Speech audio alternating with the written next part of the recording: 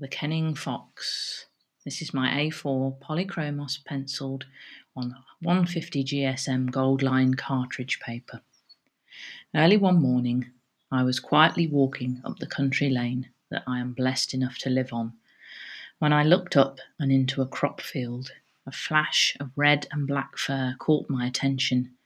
To my delight, for a few beautiful seconds, I was face to face with a spectacular fox cub, who looked as surprised to see me as I was he.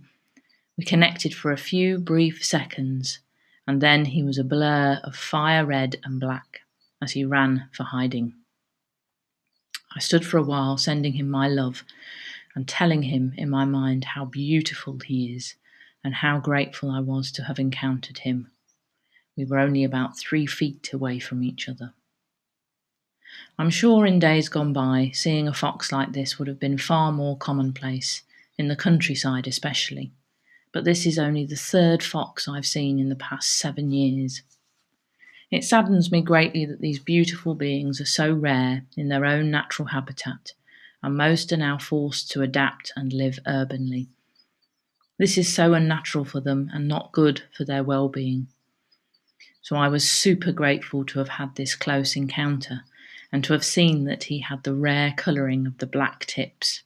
I knew immediately that he would be the next co-creation I would tend to for my collection, Wild Britain. As I prepared to co-create his image, I sat with his energy connected and felt that he wanted us to learn more about the true nature of the fox. Humanity has long labelled the fox as cunning, shifty, and untrustworthy, and this is simply not true. I asked what he would like for me to share about his kind, and he said he wanted us to realise that they are so knowing, that they are so connected to source energy and are brilliantly able to adapt and cope with change. This came through so clearly. Now, having Scottish ancestry, I remembered that the Scottish word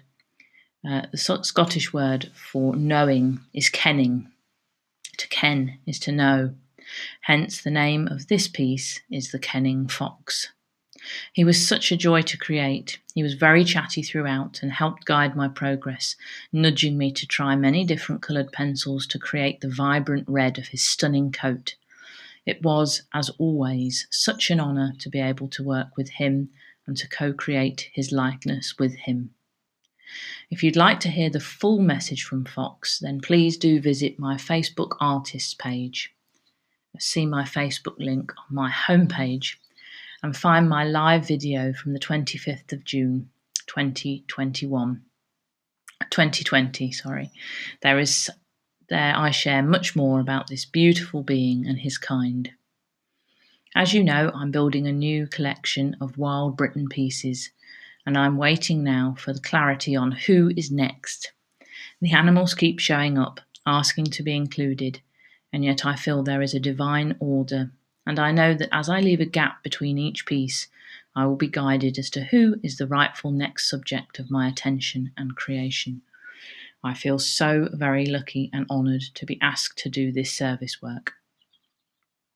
If you would like to bring some of the Kenning Fox's energy into your personal space, I am offering beautiful prints in A4 size, and I can post them globally too.